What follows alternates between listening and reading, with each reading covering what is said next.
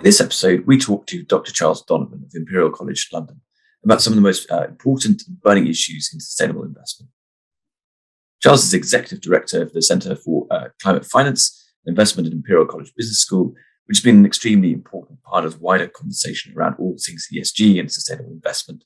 And it's an incredibly important conduit between the worlds of business and the worlds of academia. The Centre, which has won awards from Finance for the Future for its climate leadership and its work driving change through education, is known for its incredibly important work around issues like the transition to net zero, the financial risks of climate change, and the global impact of clean energy on investment returns. In this episode, we talk to Charles about his role at Imperial's Centre for Climate Finance and Investment. We talk about how the centre collaborates with asset managers. We talk about what asset managers can be doing to avoid greenwashing, and whether managers should be thinking about divestment or indeed engagement with their underlying companies that they work with. We also talk about the role of regulation, whether we'll see COP26, which will, of course, be hosted in Glasgow later this year, have any meaningful impact on sustainable investment. I hope you enjoy this episode. Well, thanks for joining us today, Charlie. I thought we could start off just for those of us who are listening who might not be as aware of what you have been doing at Imperial the last few years. I wondered if you could talk to us a little bit detail about what you've been doing, what your role's been at the Imperial Centre for Climate Finance and Investment. Yeah, my pleasure. And thank you very much for having me. So my name is Charlie Donovan. I've been teaching at Imperial College for about 8 years now. And I run a research center called the Centre for Climate Finance and Investment that sits in the business school at Imperial. And I'm also the academic director for an MSc in climate change management and finance, which again sits in the business school and fairly unique in terms of a real focus on training financial analysts, but financial analysts who are aware and have the right skill sets to be dealing with the changing nature of investments in a rapidly changing world. So yeah, but my background comes from the financial sector and in the energy sector. So kind of came to academia late, but hopefully better late than never. I think that's such an important point about training analysts to be able to think sort of very rigorously in terms of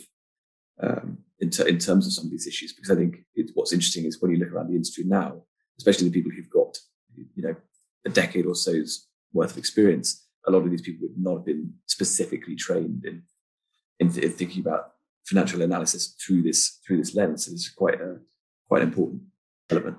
And it's also the case that, financial theory and what we teach students is just really poorly matched for these needs. And so if you think about up and down, the class that you would have taken, the class that anybody interested in finance or economics would have taken as their kind of core corporate finance, wouldn't have addressed it all and would have treated the environment as really a subset and external to the production function that we think of in economics. So it's not just about, having a couple of chapters on climate change and just about, can I understand what a megawatt hour is relative to a barrel of oil?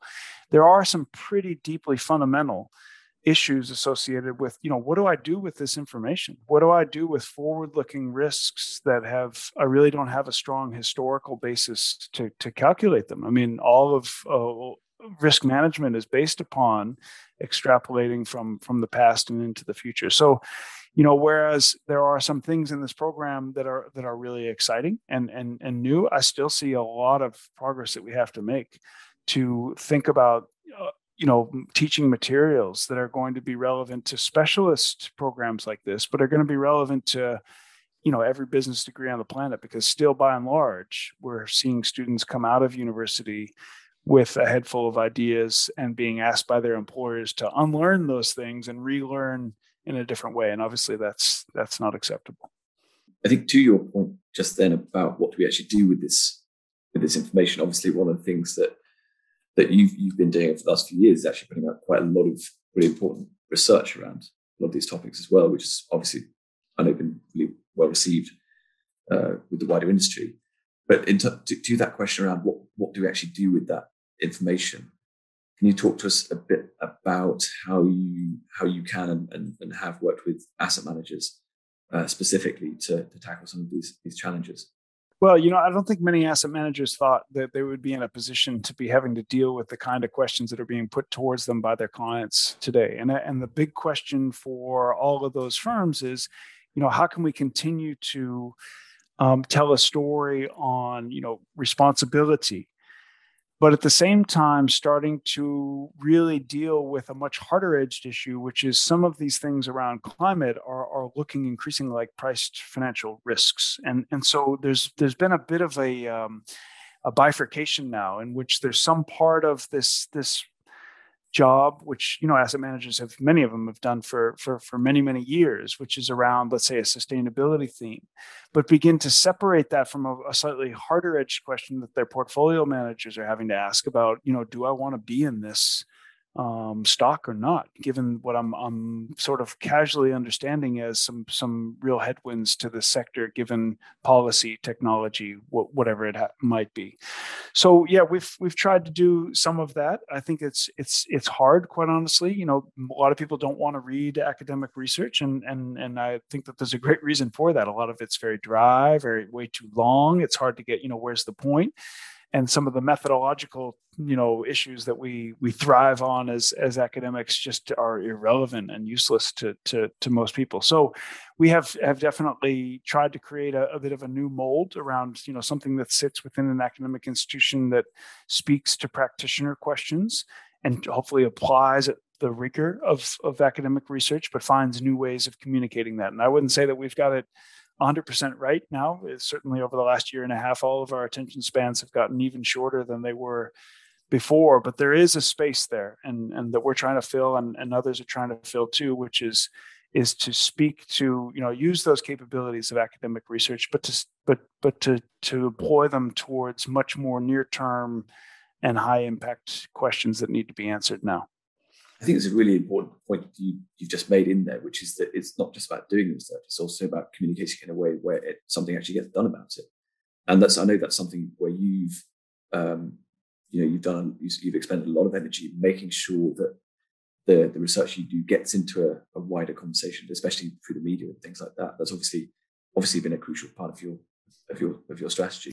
It's been a big part of the strategy, but it's hard to know whether it's working, quite honestly, because we know that when we worked with you guys to put out stuff, we can see things about when it hits the FT, when it comes out in Bloomberg, and those are all quite good scores on the board, and that you're having some influence. But beyond that, it's quite challenging. In academic research, we have kind of a very established scoreboard around which journals you publish in and their impact scores. And so, by consequence, you get into that journal, you track how much it's downloaded, and what the rating of that journal is, and kind of job done.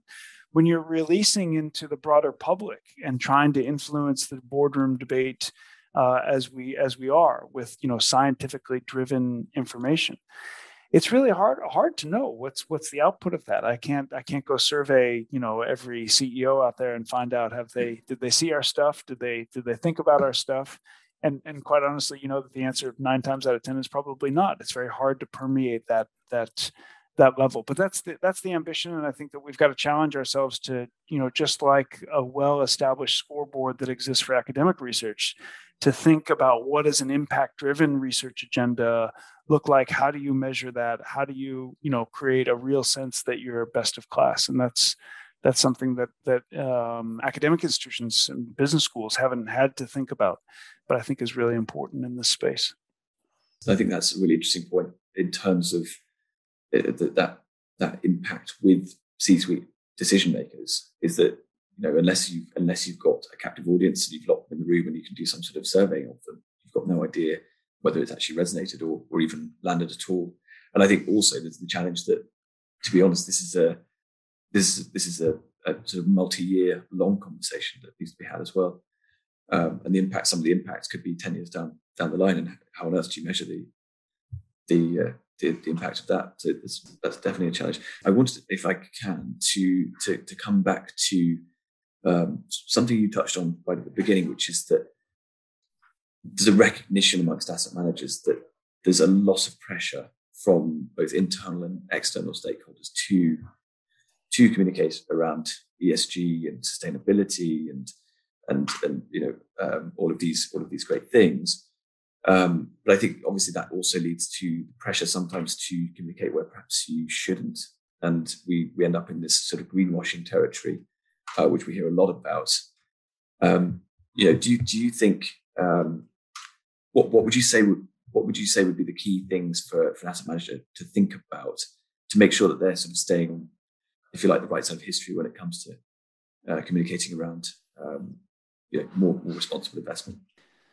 That's a tough question because it's obviously it's a tough industry, and you don't have a luxury to a lot of times to only stick to what it is that we have. Where are our great proof points about what a great firm we are. What the truth is that most asset management firms today are trying the best they can to be part of that, as you say, on the right side of history, but without upsetting the apple cart in a way that puts them in a position where that if the tide goes out, they're sitting there, waving the sustainability banner while everybody else has sought refuge from that process of the tide going out, in which we know some people look better than others. So I think that there is a process right now, and it will come probably more strongly in the next time we get a decent market downturn, which is that which of these strategies are actually built for the long term. How much is window dressing around existing activities and just trying to put the lipstick on the pig, as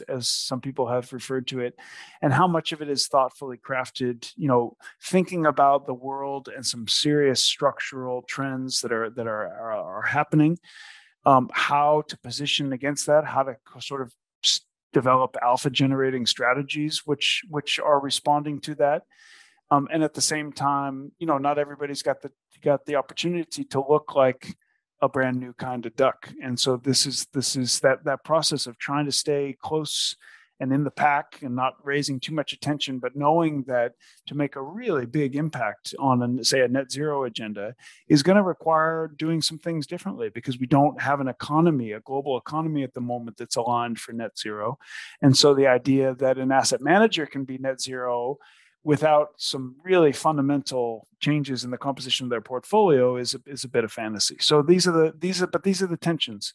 And the more that those strategies are deemed to be, productive on a risk-adjusted return basis, the more that this will quite naturally go in that direction. So the next couple of years in that respect, I think, are going to be critical. You talk about structural trends, and I think one of the things that we did in our recent ESG report was to sort of lay out some of the areas where we felt there was sort of significant white space, if you like. And I think we felt that there was white space around biodiversity, white space around active ownership, there was white space around the sort of pathways towards net zero, that there was room for asset managers who had the capability to talk meaningfully to that, to sort of create a bit of white space for themselves. What other structural trends would you say there are that asset managers should be sort of alive to when it comes to thinking about conversations to get involved with? So for me, the kind of the concept that underpins almost all of that is the idea of a decline in natural capital. I think that this is when you think about climate and biodiversity and a lot of very important issues, it can be frustrating for people because I think it's kind of yet another set of issues. But actually, a lot of those start to relate back to the same thing, which is that we've, throughout the period of industrialization that we've been in, we've really used forms of natural capital as usually a free input and certainly a free output with respect to, the cost of disposal of whatever waste that process generated. And we're finally coming up, we didn't think it was possible, but it seems, what science is telling us is we are coming up against, planetary boundaries in a lot of respects, whether that's what the atmosphere can deal with, whether the oceans can deal with, what land systems can deal with. And this is kind of then the bigger frame that we see. Well, we are, we're not in a period in which, anybody expects the world to run out of food or some of the more dire and apocalyptic predictions that have been put forward about it, but we are moving up against issues. that are of real import to people's livelihoods, that will change discretionary income at the household level, which will be felt by corporations, and which governments will ultimately be on the hook to deal with. So this is, for me, the bigger kind of meta frame, that if asset managers can think about where within their investing footprint, where sort of the boundaries are being breached, what that means exactly, not just that, well, that's a terrible thing and shouldn't happen, but what are the real consequences of that? And then starting to deal and build, investment hypotheses, concurrently from that. And so, yeah, rather than seeing that we're just, yet again, another sort of issue that's coming into an undefined space, seeing how all of these issues become manifestations of a bigger sort of structural issue around natural capital, and ultimately a very concerning rate of decline of natural capital in certain areas. Yeah, and I think that sort of takes us back to where we started this conversation, which is, it's all very well talking about these issues, but what can you actually do? And I think one of the interesting sort of debates that we've seen people starting to get into, but I don't think in enough sophistication, is around the balance between divestment and engagement. And I'd love to get your thoughts on if there's a balance there, if asset managers should be prioritizing one or the other, or what your take on that conversation is. So this has been controversial, hasn't it? Because you have certain people who, convinced that divestment is an important part of the strategy, and then others who have, kind of been loath to go there. And sometimes the reasoning is good. Sometimes you think the reasoning is just kind of a justification for the strategy that's been adopted. I think that what's coming up is as the most impactful is really this hyper engagement. And that's where, there's some activist investors taking very small amounts of shares, and where they're having success in AGMs where maybe other activists were not, which is they seem to have the skills to get the other 49.9% of shareholders on board, so that actually these resolutions are passing, not just being raised. And that's a huge change. And so I think that the very first thing on engagement is that, clearly a number of big asset managers have come around to the idea that they were, talking one game in terms of policy, and talking a very different game when it came up to, the voting season. And those contradictions are starting to unwind themselves a bit. So clearly there's nothing from a full divestment strategy that happens other than probably sectoral tilting. I mean, that's not going, and consequentially probably some overvaluations in parts of the economy which are less carbon intensive in one sense of accounting. But are we really going to accomplish what we're trying to accomplish by everybody plowing into that? Most definitely not. So the divestment was certainly interesting as part of a social movement, as part of a raising the stakes. But in terms of long-term progress, I think this kind of hyper engagement model is really interesting. And clearly the bigger players who don't adopt those kind of strategies, but sensibly be part of those coalitions that form at specific company AGMs. It's encouraging that a lot more large asset managers are responsive to that. And I think we've seen over the last 6-12 months some really sort of stunning wins that are moving people really towards thinking that binding limits are going to start to become the rule of the day when we talk about some of the bigger carbon emitters out there, and organizational transformations that need to happen to enable that have to happen in a hurry, because this is no longer a very far out issue at all. I guess there's actually quite an interesting tension in the sense that actually, when you think about it, the threat of divestment gives more power to those people who are trying to engage with, for example, the fossil fuels industries, because it gives them more weight to that conversation, if that makes sense. I guess it could. I mean, I guess the sort of the economist's answer always back is that you would have to be one hell of a shareholder for divestment to have even a blip in terms of impact on share price. And obviously really the threat across the wider industry of divestment gives those who are still engaging maybe a bit more. Yeah, I mean, look at coal. I mean, coal is very much in a position now where most of the Western banks have stepped away entirely from coal. That has not yet fully had repercussions in the equity markets, but that's next. So, if we think about divestment more broadly as just exclusions and thinking about exclusions either on a risk basis that I just don't see a story in this sector any longer, full stop, or that I need to limit my exposure to it in some way.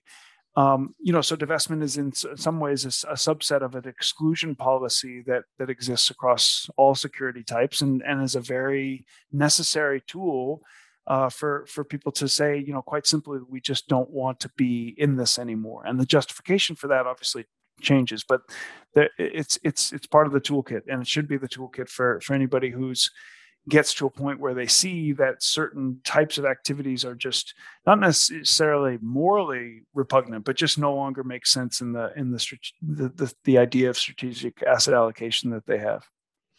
We've talked about the role that asset managers have. We've talked about the role that academia can play as well in terms of that conversation. But obviously, regulators have a huge role to play in this. And I'd be sort of interested to get your take on what you think some of the key pieces of upcoming regulation that will have an impact on the way that we have to think about these issues. So for asset management, it's trickier, let's say. So banks obviously, have gone first, and that's because banks have a much more the way that they operate. They're part and parcel, a state-sponsored moneymakers, and so it's very natural that they would be very much more quickly under the thumb of regulators with respect to climate-related risks. Now, looking at stress tests around, are bank balance sheets in appropriate shape to weather some of those risks, particularly at some more extreme views. So that's all been happening in asset management. There's obviously been a lot of initiatives, particularly led by the industry, but it doesn't have the same, regulatory interaction that certainly that banking does. So this is one where it's going to have to find its own way, and there's a lot more of an opportunity for the industry to itself articulate what should be its proper role, what should be its, the standards, what will be the common approaches, particularly on how people report things. Clearly in banking, there's a certain amount of space for that, but it's much more likely they're likely to be told than they are to be able to suggest. And so, these are important moments for the asset management industry to use that, freedom of that it has, and to put in place that things that make people believe that there's going to be a high degree of integrity in the way that the industry responds to these issues. I think this brings me quite nicely to my last question, which is around COP26 Glasgow, obviously happening later this year. Do you think that's going to have any meaningful impact on the wider conversation? Do you think we'll see anything interesting come out of that for asset managers? I think it's bound to be a terrible disappointment, and it probably should be in a lot of ways, at least for the finance community, because the COP is not 26 versions now is really not the venue by which. It can't be the tent for everything. And there's a lot that happens at a conference of parties under the UN process that needs to be done. And there's a very particular agenda, and, country representatives show up and they negotiate forms of text. And that's really what that whole thing is about. Clearly, it's a great thing that COP26 has been infused with a lot of ambition around the private sector. Clearly has a lot of very important folks, thinking about what this means as a milestone and what it means to kind of follow up on the engagement that came with the finance industry in particular, that came from the Paris Agreement. But it's just not the place in which we can have binding, resolutions and which real negotiations in this domain, the one that we're talking about, finance and the private sector. It's not the domain in which those negotiations occur. It's not the domain in which, there can be agreements be made, but it's the tough work here. It really comes down to, as you alluded to, policymaking and regulatory bodies that are relevant to the finance industry, which, by and large, the COP is a non-event for them. So there's a lot to be done, and hopefully in terms of direction setting and confidence building, that there are good outcomes, but it will be a disappointment for anybody who's looking at some specific set of actions for different parts of the financial sector to be announced, committed to, ratified, whatever it is. It's just there will be broad brushes, but the work of this actually happens in many other places. So a bit of disappointment should be the base expectation if you're an observer of this particular piece of the puzzle. My base expectation is that we'll see a fair amount of PR activity around this for everyone concerned. But we'll see how that goes. I suspect that you'll be absolutely right on this, but we'll await further developments with interest. Indeed. On which note, I know we've run out of time now, but Dr. Charles Donovan, thank you very much for joining us. It's been very insightful and entertaining as well. So hopefully everyone will enjoy it. Thanks very much. My pleasure. Thanks for having me. Thanks, Charlie. Okay, take care.